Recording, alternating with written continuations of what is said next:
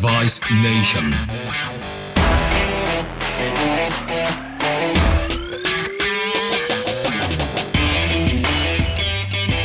Greetings and salutations, Device Nation. You're home for the greatest show on earth, and we know that show is medical device sales, with ideas, stories, and interviews to help take you from good to great. This is Kevin Brown, your voice of Patrick Stewart, in times of Scott Bakula. And we will open up that little clue as the show goes on. Hope you're having a great day. Hope you had a great week. I know I did. We're going to continue our series looking at the 3 A's. You know what those are: affability, availability, and ability. We talked a little bit about availability, and we're going to continue our series on looking at the word ability today. That's going to be good, but even better is going to be the person that we're interviewing today. Dr. Scott Sigman, you've seen him on LinkedIn, some other social media outlets, the opioid-sparing surgeon. He has a lot of cool things to share with us, so you're going to want to hang around for that. So I am quite the history buff, and one show that I have particularly enjoyed lately is Barkskins. It's on Hulu, and it's a fictional story, but it revolves around some very real things that happened back in the 1690s in what is now Quebec, but at the time it was New France, and it details the tensions between the English, the French, and the Iroquois and other tribes, and just fascinating stuff and some great acting. My favorite character in it is Claude Trepagny, played by David Thewlis. He looks just like a bass player from an 80s band for some reason to me. And everything he says just sounds so profound. And one thing that he said last week was so good. He was referring to the law of two. You know, with light, there is dark, and with good, there is evil, and just kind of the duality of a lot of things. And I thought it would be appropriate to kind of launch off of that, since we're talking about ability. We're going to talk about, and this is not going to be a fun word, but we're going to make it good, and we're going to make it very helpful. We're going to talk about inability. So you do this job long enough, and I know we love to talk about the success aspect of this job, right? I crushed it, getting stuff done. But at the same time, the law of duality, the law of two, so to speak, we will have to face at some point the F word. And what is that? Well, that would be what we perceive to be failure, an inability to get something done. And what do we do with that? So don't go all Debbie Downer on me right now, because this is going to be good. This is absolutely going to be good. I got a call from a dear friend of mine the other day, and I got to act as a coach. He calls me every now and then. And you know what? As an aside, we all need a coach in our life. We need somebody whose voice we trust, that knows us, knows who we really are, that can speak truth into our lives, especially when we're struggling or things aren't going quite the way we want it to. And we know that they have our best interest at heart. Those people are hard to find. We have to seek them out and have them on our speed dial. Agreed? So my friend was walking me through a recent situation he had with a surgeon, and he felt like he had done this, did that, did all the right things, and it didn't go right. The surgeon ended up going with another company, and he was just trying to do an after-action report, a debrief, a CSI forensic analysis of the sale, and was looking for an outside opinion. What did I do? What did I do wrong? What did I do right? So, had him sit on the psychiatrist's couch, so to speak, and we went through everything together. So after talking to my friend for 15 minutes and concluding our forensic analysis, I came to the conclusion, and I have such a relationship with this particular guy that if he did something wrong, I would tell him, and he would know that I still had his best interest at heart. It's all about getting better, learning from our mistakes, and what can we do better for the next time? Why did our customers say no? Sometimes we can learn from that, so then that will help us get them to a yes later on.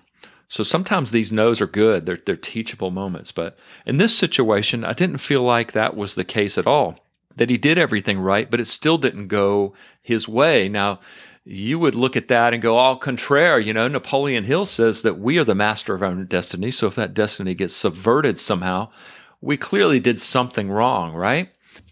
Well, in situations like this, I defer to someone that I think has greater standing than Napoleon Hill. One would say universal standing, a decorated captain who's been all around this galaxy. One could even say that he has boldly gone where no man has gone before. So let's listen to what he has to say and pick it up on the other side. It is possible to commit no mistakes and still lose. That is not a weakness. That is life. Sage wisdom there from the mouth of Captain Jean-Luc Picard of the USS Enterprise. Great stuff. It is possible to make no mistakes and still lose. That is not a weakness. That is life. I actually got to share that with my friend. And the reason why this stuff gets so relevant in this job, and again, I have to remind you and remind me that we need that coach in our life to help us dissect when it's really us or when we could have done something better. I mean, there's no true duality in this stuff. It's not a 0 or a 1. Maybe you did a lot of things right, but maybe there was a few things you didn't do right, and that's what you want to learn from. So we do need people to help us parse through these things. Again, people that we trust and that can give us the ugly truth and not a beautiful lie and just tell us how wonderful we are, right? I don't get a lot of benefit sometimes from people that think the best of me about everything. Every now and then, I really need to hear, what did you not do? We want to get better. This is all about getting better. Well, in this scenario that we're talking about, though, you didn't make any mistakes, and it still went sideways. There's a huge teachable moment here. So let's say you've done your due diligence, and you realize there was external factors that you had no control over that led to your demise. And I'm kind of being strong there. I don't mean your real demise, but some situation just didn't go right. I will use as an extreme. There was a rep out there, and I won't say who he is, but I have followed his career, and I have learned so much watching him and actually modeled some of the things I do based upon him. He went with a company and took all this business with them, and everything just totally went his way. And within a year and a half, everything just went completely sideways because of a contract situation. And I thought to myself, he did the same thing. He didn't do anything different. He was doing all the right things, but it just didn't go right in the end. I contend that 90% of what we deal with in life is out of our control, but that doesn't stop us from working on the 10%, right? So in this scenario, he was upended by things that were completely not in his control. So let's dial it back a little bit, and let's say we're not talking about you being thrown out of account, but just something like my friend went through. You showed something, you did all the right things, you tried to treat people right, and it still didn't go your way. The real problem here is we have a tendency, especially those of us who self-loathe, and I put myself in that category, and I work with some surgeons that talk about that all the time. We have to fight that part of us that is so critical of ourselves, because we end up navel gazing. And we have said over and over and over on this series that selling is helping and that it's all about the other person. And it has to be that way the moment we walk in the OR until the moment we head home. And then we start it all over again, right? So we have to make it about the other person. And if we live in the, oh gosh, I blew it, I don't have any business doing this job aspect that can come on us after situations like this. And my friend was even saying that, I just don't feel like I can close a deal. And that's not really what happened in this situation. It had nothing to do with his closing ability, but we can easily find ourselves on that road, can't we? And totally have ourselves convinced that we need to be selling hot dogs in front of Lowe's on the weekends or something, because we're clearly not talented enough to do this job. So give yourself 24 hours of self-loathing and then get off the couch, get out there, look for creative ways to bring value and content to your customers in an optimistic and positive way. And know that there's hope. There's always hope in medical device, because this is a marathon. It's not a 5K. You run it like a 5K, it usually gets you in trouble. So run it like a marathon and know that you might have gotten a no today, but you know what? Next week is a new week. Next month is a new month. It might even be next year. But there's always hope. My friend that I was speaking of earlier has gone on to be very successful within his sphere even after having lost in such a large way. So there is always hope. Always remember that as long as you live in a world full of individuals, they are going to have minds of their own, and you cannot control them. If you can't control your spouse, and everybody that's been married knows this deal, right? Because we've all tried it at least once. You can't do it. And in fact, much like the Star Trek episode where they were stuck in this trap, and the more engine power they gave, the ship just got even more mired down. And that's so true of life, isn't it? The more you try to control people, it just makes it worse. And then you set yourself up for defeat and angst because I couldn't get it done. Well, you know what? You just had to release it a little bit. Do your best job. And then if it doesn't work out, move on positively, optimistically, on to the next project, and just continue to do your best and learn as we move along this path. Part of that path for me has been social media and just learning what I can from the wonderful surgeons around this country that participate in that, and asking them questions and getting to know them. And that has just been a phenomenal thing for me to help me get better, and seeing what other reps are doing and how they're doing it and how they communicate. And I am so honored to have Dr. Scott Sigman on board today. He's just done so many cool things, and just from a marketing perspective of getting his message out to the world of, hey, this is who I am, and this is what I do, and this is how I do it, and just a case study in what to do. And I love his content on LinkedIn and other platforms of what he's doing in the laser space, what he's doing in the opioid sparing space, and just a really cool cat. So welcome to the show, Dr. Scott Sigman. Appreciate you having me on. It's awesome. I'm really thankful to have you on the show. I know you're going to appreciate the fact that I'm conducting this interview utilizing an opioid-sparing technique.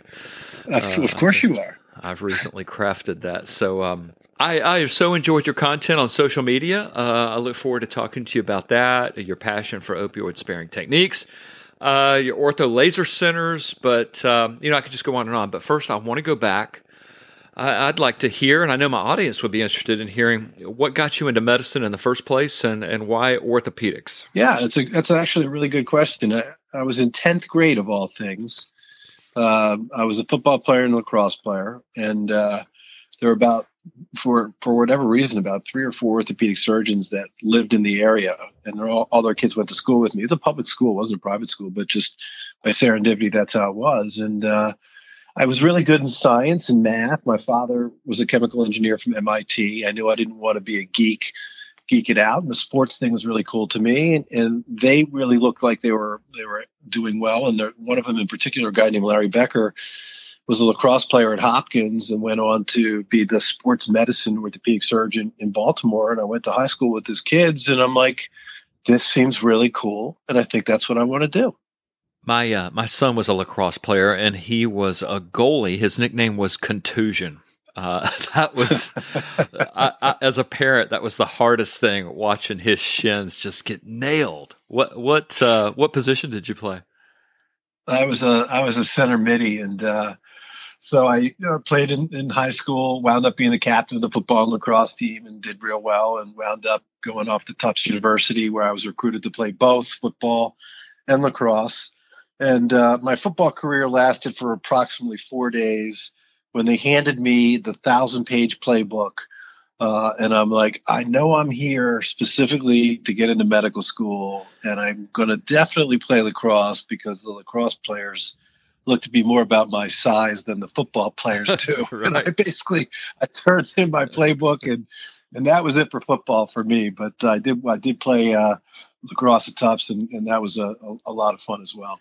So you went to medical school, sports fellowship at Kerlan Jobe, and that's a prestigious fellowship, no doubt. A good experience. Any good campfire stories from your training there?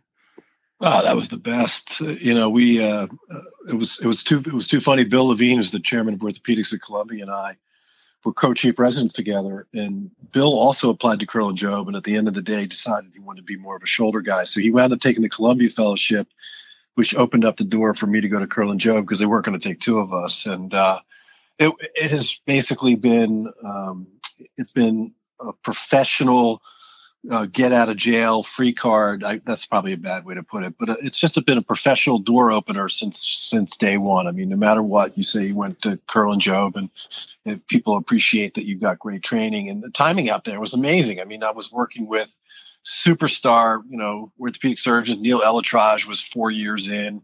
And Dr. Job was still operating, Neil Kavitny and Taboni, just these sort of really iconic names, and Steve Lombardo. We were taking care of the Lakers and the Dodgers and the Angels and the Mighty Ducks. I mean, it was just phenomenal. I operated on 3 NFL quarterbacks while I was out there, and it's just an experience that I'll always have with me, and has really helped me to be who I am today. So tell me about your practice. You haven't really moved around a lot. I'm assuming you've been working in basically the same place for the last 20 or so years? Yeah, almost 25 years now. I sort of just basically, my wife at the time was from this area, and we decided to sort of stay in the Boston area. And the job found me. My 2 partners, Sam Gerber and Eric Holstein, asked me to join them. I was the 3rd person in, and it's been great. I mean, we practice just north of Boston. It's a community north of Boston, and I always joke, I'm just a community surgeon, working in a small town just north of Boston. But we do amazing work, and we've got 11 partners now, and we have, just a terrific private practice with a complete multi-specialty group. Everybody's doing great work, and it's a pleasure to be partners with them.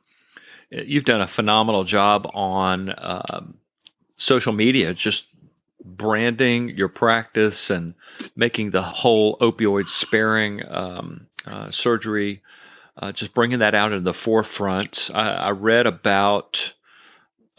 article today about the pandemic actually making the opioid crisis worse. I just wanted to ask what inspired you to make this a pillar of your practice, and have you been satisfied with the results so far? Yeah, no, I really appreciate the recognition there. Opioid sparing surgery has really become my passion practice. I've, become well known for, hashtag follow the pro and opioid sparing and all of that. And it's sort of, it's just become who I am. And, all started because it wasn't easy to practice orthopedic surgery 10 years ago with the way in which we were taught on how you manage pain. And that was, you're going to use opioids. They're inexpensive, right? They're not very addictive.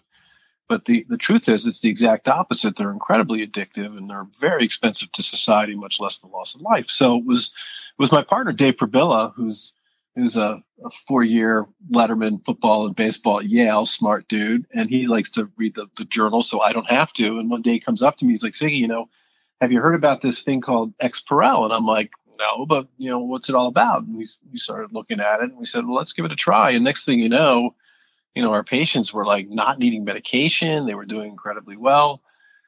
And it just sort of came to the forefront. And then the light went off in my brain. And I was like, something, these people that are on opioids that keep calling for medication and refills, they're actually not bad people. I mean, that was, well, don't put them on the no pain list. They're losers. They can't keep control of things. But unfortunately, the addiction of opioids, it chooses you. You don't choose it. If you're that percentage of patients that's going to get addicted, you really don't have any control over it. So they weren't bad people. They were just, unfortunately, given narcotics, and they got addicted.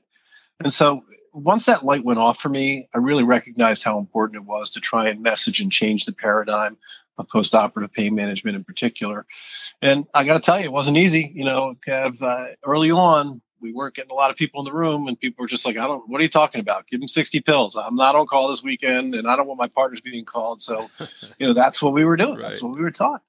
And, but fortunately now we've got, a cadre of opioid sparing superheroes is what I like to call them across the country that have adopted this principle, and they're teaching now, and the residents are now getting taught this process as well. So it's really changed the way in which we clinically practice. So I'm really proud to have been able to be a part of that. I mean, I can only see 60 patients, 70 patients in a day, but the number of patients that I think I have positively affected in their lives by teaching and training doctors on these methods has been fantastic. So I'm really very proud of that process. So I'm a patient on your table. You're doing my knee. Walk me through your preference card. What are you doing that's going to help me get out of there without a single pill? Okay, so you want to do a total knee? You want to do an ACL? What do you want me to do? Let's do it. Let's do a total knee. Okay, let's do a total knee.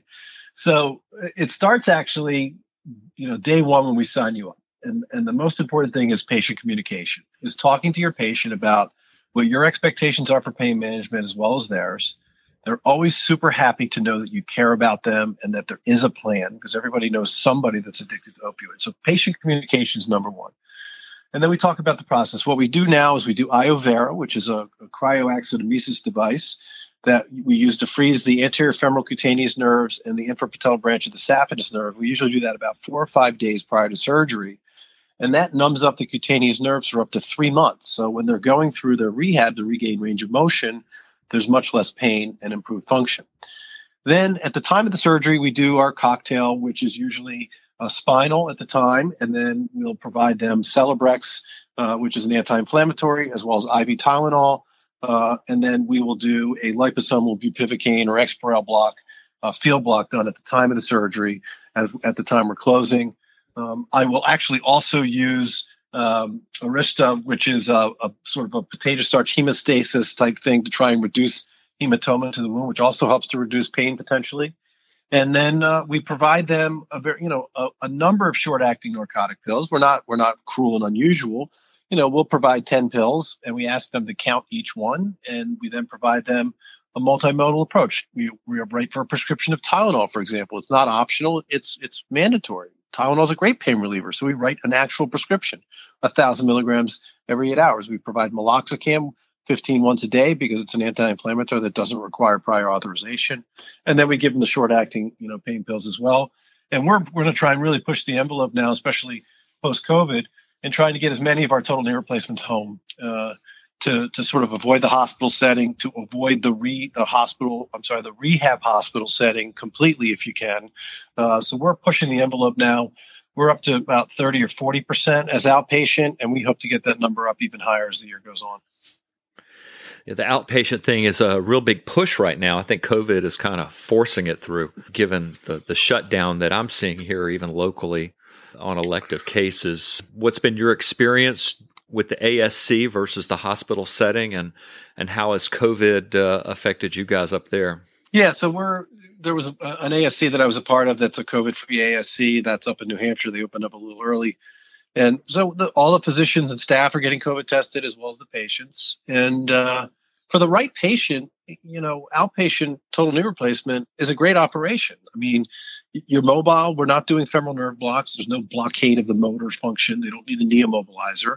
They can get up and walk. We clear them on stairs. We put them in the car and we have them go home. And that experience actually has been quite good. Even at the main hospital where we're at right now, I'm actually doing outpatient surgery through the main hospital as well, where the right candidate will get a little bit of physical therapy right before the time of discharge, and they'll go home instead of spending the night. I can tell you, for the elderly patients that are going to need, that 85-year-old woman with multiple comorbidities who's not going to be able to go home, who's going to wind up having to go to a rehab, well, I'm just telling them we're not going to do your knee replacement right now. We'll give you alternative treatments. We're not going to keep you in pain, but we're going to wait until we get a little better control, get a vaccine, and then we'll start getting those patients that are going to need to be done and have extra time at the hospital.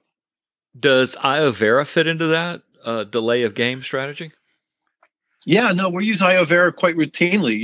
The sort of my go-to things at this point. We can talk about laser a little bit, but we use iovera, and we're getting solid 3 to 4 months worth of pain relief for a patient with osteoarthritis that is looking to avoid surgery. We also use Zilretta from Flexion Therapeutics, which is a long-acting corticosteroid, which is also providing pain relief for upwards of 3 months for our patients. So we're looking for longer-term solutions to try and keep patients out of the office if we can, to minimize their exposure to other patients. Well, thanks for that segue into what was going to be my next question. I want to talk about ortho laser. I want to find out from you, and I know my audience wants to know, what exactly is an MLS M8 laser, and how does that affect inflammation, not only in the joint space, but I also want to hear about the progress on COVID patients. That story came out. I read about it, and it was fascinating to me. So walk me through. Number one, how did you come up with this? What inspired you, and where are you now with all of it? Yeah, you've done your homework, Kevin. Nice work. Yes, sir. Yes, sir. That's what you're supposed to do as a fellow podcaster. I'm impressed.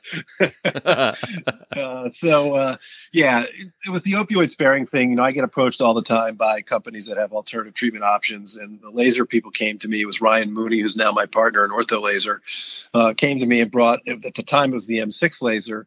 And we trialed it on myself and a bunch of the patients in my office. And I was actually very quickly impressed by the relief that patients were getting. So I then sort of went all in and decided to try and figure this out, because we don't know anything about laser in America. We're not taught it. It's not a medical school. But actually, if you really look around the world, laser is widely accepted as an alternative treatment option. And if you really look deeply, just about every major medical school in the U.S. is doing some sort of a laser project on some sort of aspect of medicine. So I went out to Florence, Italy, and I met with Monica Monaci, who's a professor of cellular biology, one of the leading authorities. Went over a few times and really dove in deep on the science. I mean, we could spend an hour just on the science, but what's interesting about the MLS M8 laser is that it's a pulse laser, which is really important. It's got the right wavelengths, which is also really important.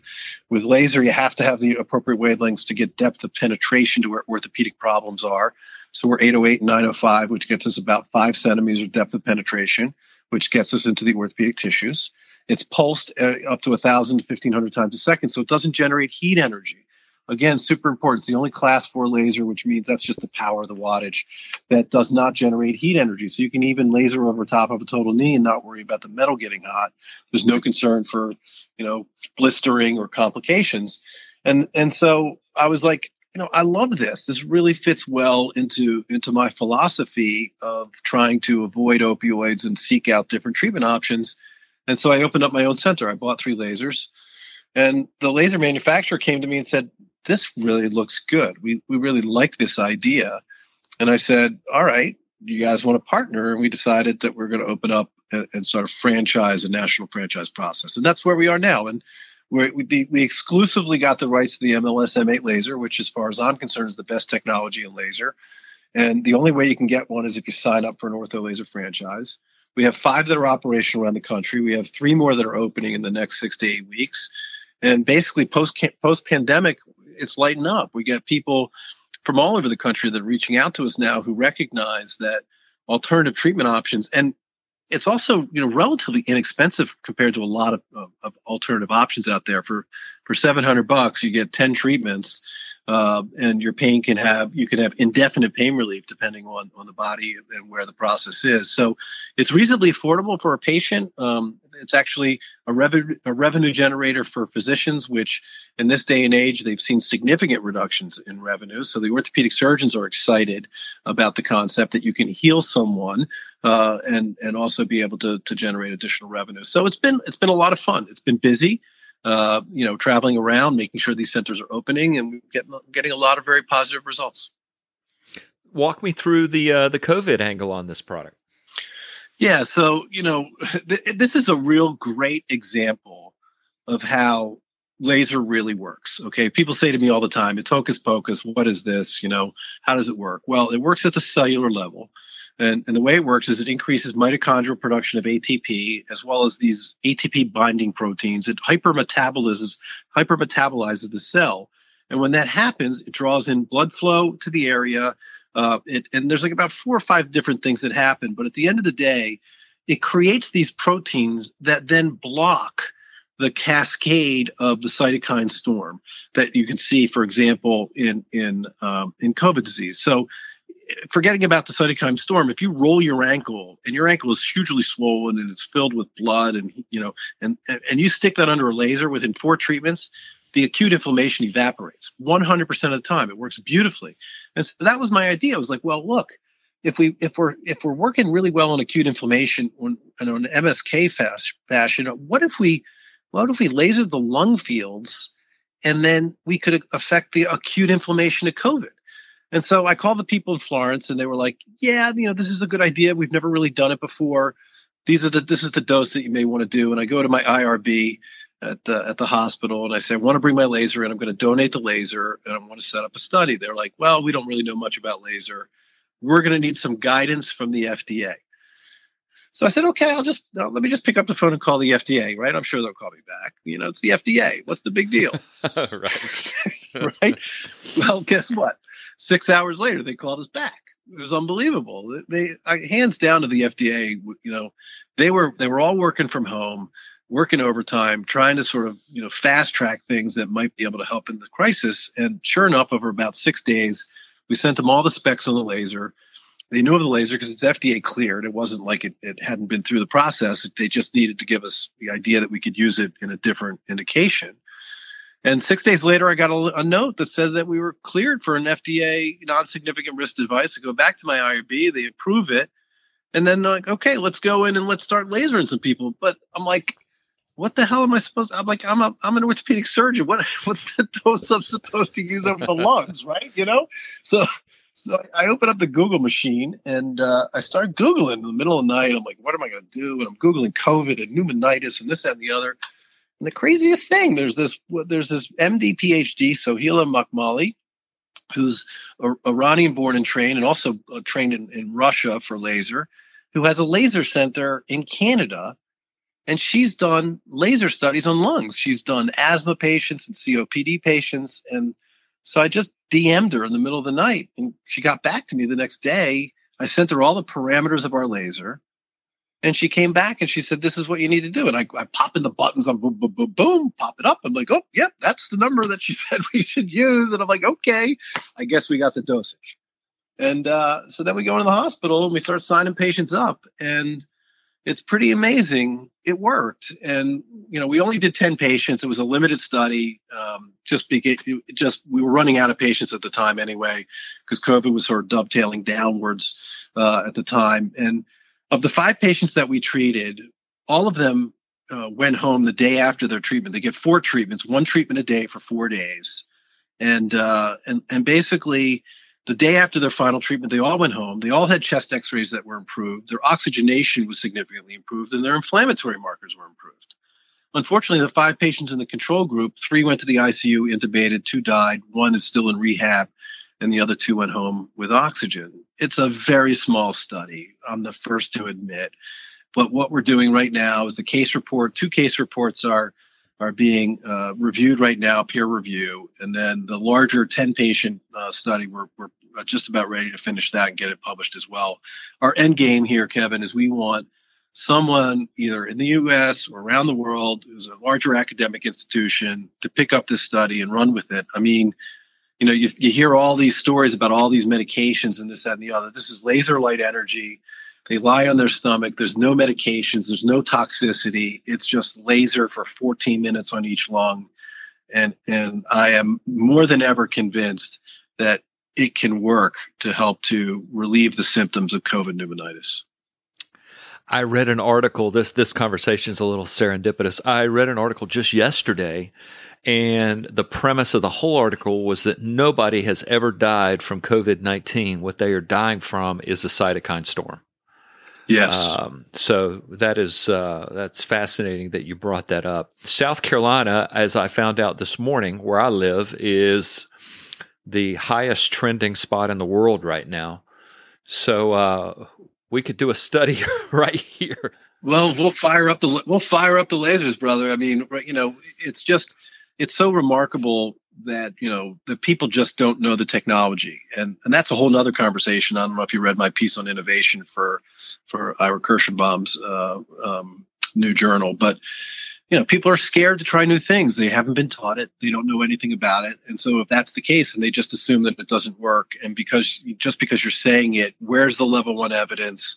Where's the randomized controlled trials? And I'm the first to admit the clinical trials are lagging. And it's not because laser doesn't work. It's because there are many different types of laser, and you got to make sure that you're treating apples and apples. But the basic science of laser technology and the ability for a laser to block the cytokine storm, that has been studied, and it has been done, under the microscope. You can assay ATP, you can assay, interleukin 6 or interleukin 1 beta. You can determine how much of that stuff is there, and when you laser someone, you can then measure it. So anyone that doesn't believe that it works from the basic science level, we're more than happy to sit down and have that conversation. So how does my listeners learn more about this and learn more about the franchise model and what you're doing on that product?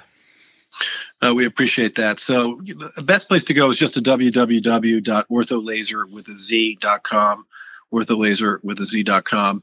And our website's set up right now, both for physicians that are interested as well as for patients as well. And so there's a way to just sort of jump on board, and then we're more than happy to contact who's available and speak to anyone that's interested in getting more information about our laser. And, I think the best way that we like to describe it is that we're not selling lasers, we're selling a franchise of a business. And so that business is all set up. We find you the real estate. We find, our real estate broker goes in, finds you 3 or 4 sites that are accommodating to what you're looking for.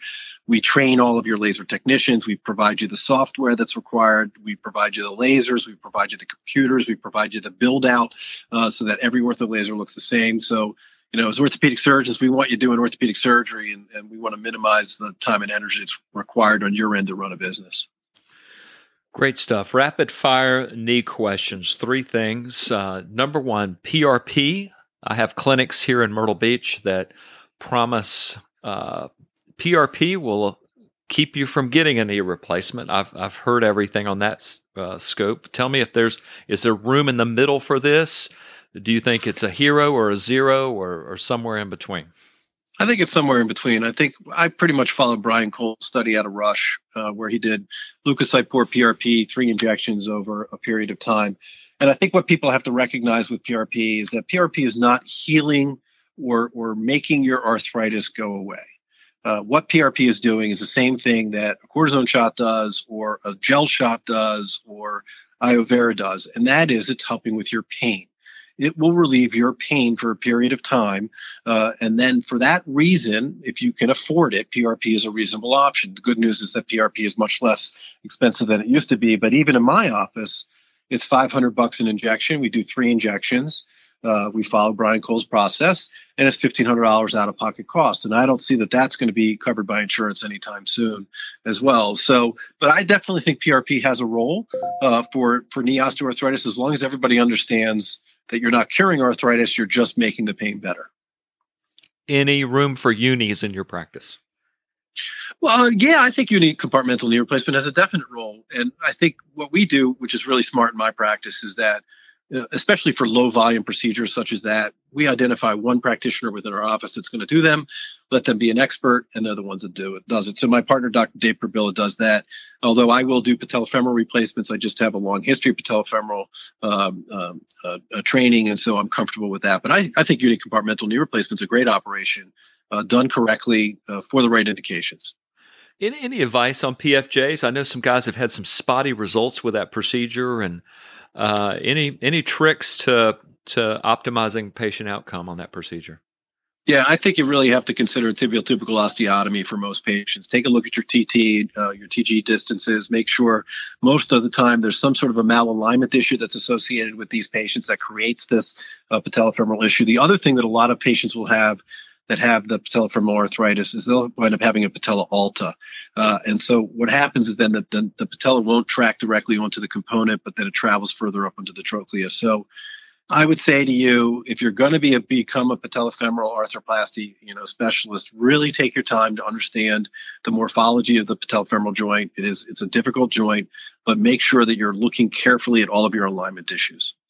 Really good stuff. I was just looking at all the things you got your hands in and all the things you've accomplished over your career. Congrats, by the way, on the Royal College of Surgeons in Ireland induction.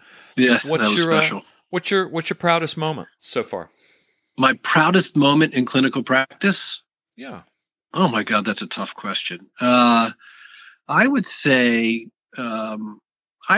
being inducted into the Royal College of Surgeons in Ireland was a really profound moment for me. It was a culmination of my opioid sparing orthopedic surgical philosophy. That's why I was invited to Dublin, Ireland in the first place, and have been around the world sort of lecturing on this at this point now.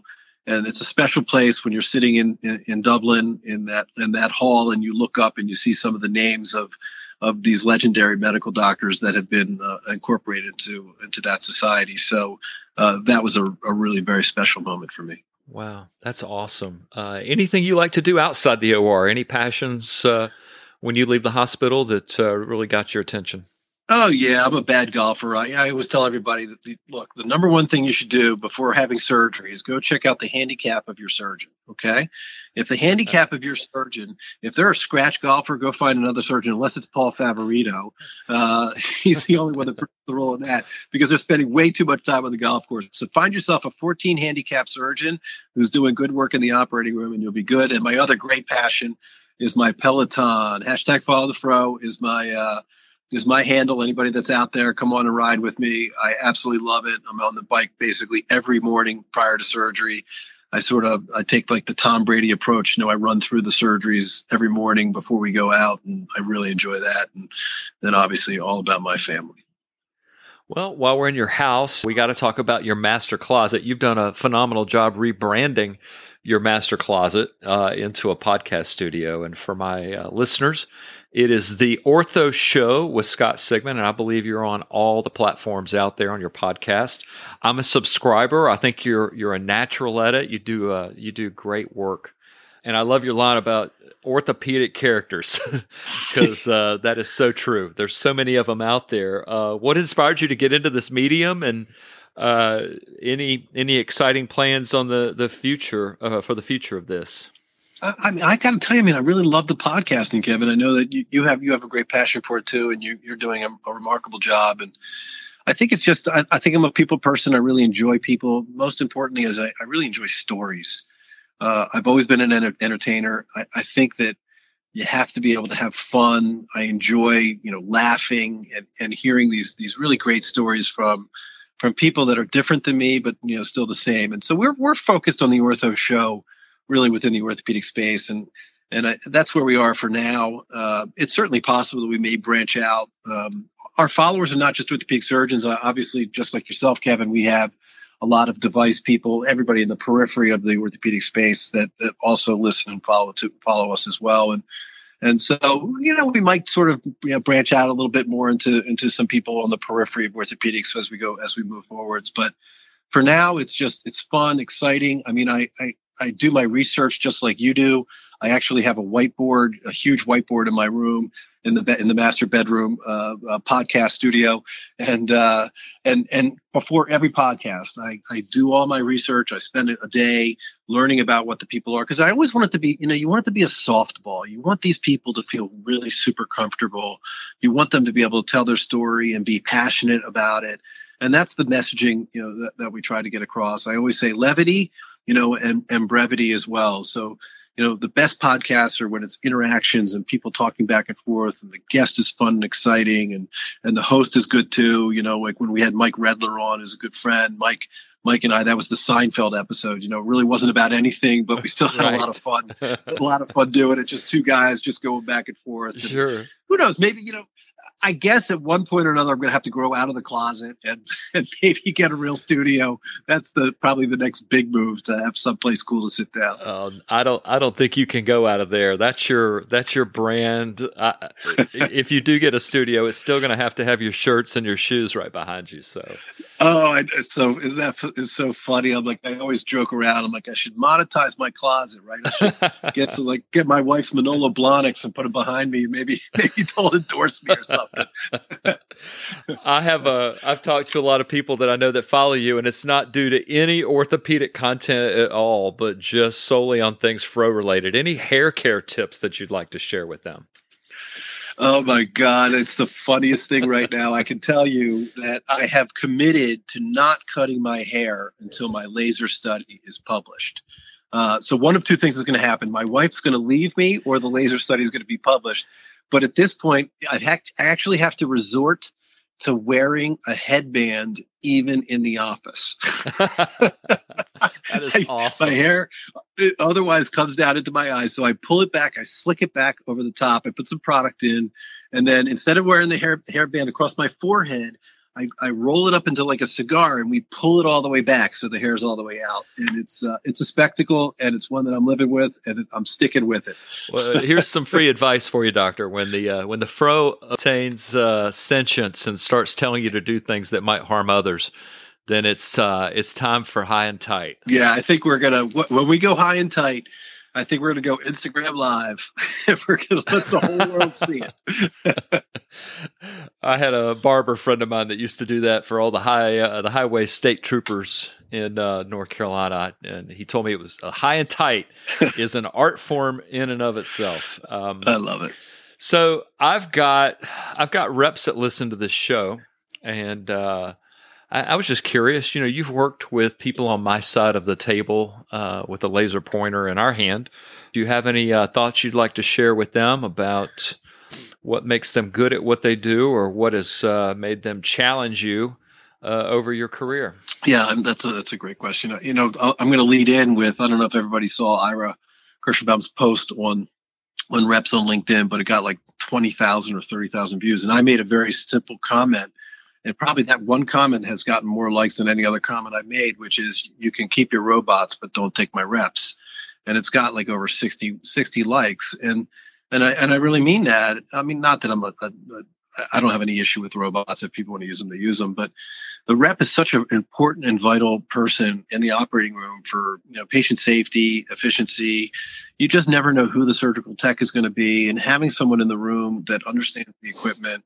And if I was going to give advice, you know, to reps that are listening, you know, not just your equipment, know all the equipment in the room. And so that when there's a problem or an issue with a pump, or somebody doesn't have an anchor, know where your competitive anchors are too, especially if they're not there. Little things like that go such a long way when you're there to help, not just for your own personal gain, but for the benefit of the patient.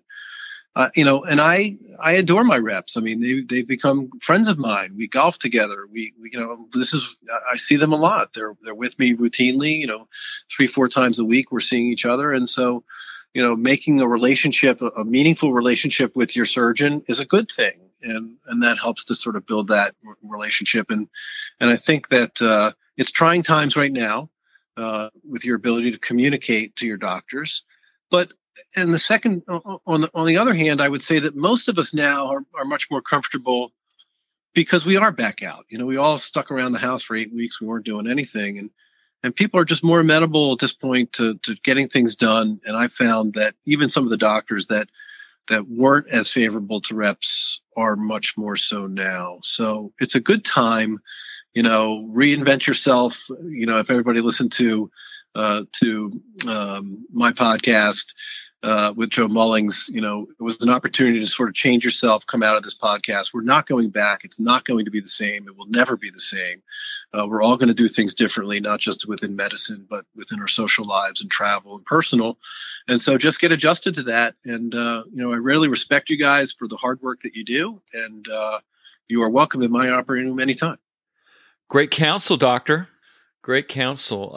You know, you really are, and, you know, we throw this phrase around a lot, and sometimes it gets a little meaningless, but you really are a social media influencer and a real innovator in our space. I really appreciate you taking time out of your day today to share your story with us, and I look forward to following the Fro, sir.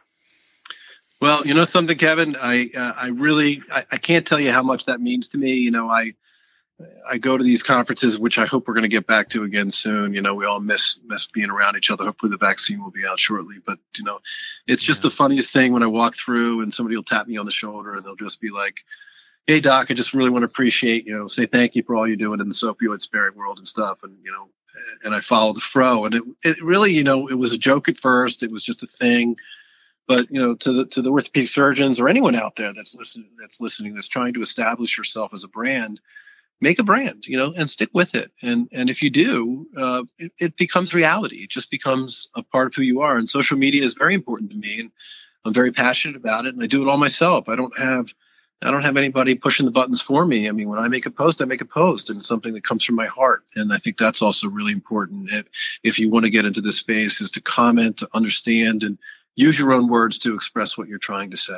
That is such good advice to surgeons out there that are looking at this COVID-sized hole in the ground within their practice, and that advice on branding themselves, branding their practice, and just engaging people in that space to say, here I am, and this is what I do, and this is why you should give me a call. That's important stuff these days.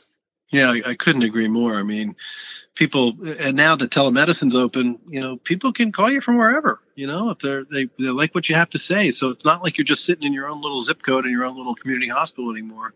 If you want to influence change, if you want to be able to take care of patients, regardless of where they're from, then you need to express how you're going to do that and get your message out. Great stuff. Thank you again, Dr. Sigmund. I am just honored to get to speak to you, sir. Well, from one podcaster to another, Kevin, you've done an amazing job. I really appreciate you having me on, and I really look forward to listening to your show as well. You're doing an awesome job. What an awesome conversation. You are still valuable to a lot of surgeons. That should give you hope and optimism. What can we be doing creatively to build upon that, make us the person that is indispensable? I loved his advice about knowing where everything is in central sterile so that when the surgeon needs a Bennett or a Brown retractor, you know where that is. You know exactly where everything is, and you're almost like an employee at that hospital. That was really, really good stuff. So let's look at a quick recap. Not everything that goes wrong means that you did something wrong, right? It's not a cop-out. It's not an excuse. It's reality. It's reality. Sometimes you can do all the right things and it just doesn't go right. But make sure that you surround yourself with people that truly care about you and not their own careers, that can speak life into you and words of wisdom in situations like that. Be ready to do a forensic analysis on just about everything, even things that go right. Look at it, examine it. What could you have done better? I could just go on, but we all need that voice in our lives, whether it's a mastermind group, whether it's coaching, whether it's people on your team, just people that you trust. We need that now more than ever. So be excited. I mean, you really never know what might come your way this time tomorrow as a result of what you've been doing all this time. The plowing, the fertilizing, the watering, the scattering seeds. You just never know. And that's why you get up every day in this job with a sense of hope and excitement and expectancy, because you really never know how things can turn around and go to the right side of things in just 12 hours. Good stuff. I'm so thankful for each and every one of you. I really appreciate your voices of encouragement on DM and email, the messages I've gotten. Very thankful for all of you. So I hope you all have an awesome week. Let's be valuable. Let's be hopeful, be teachable, and most importantly, let's all be safe. Device Nation.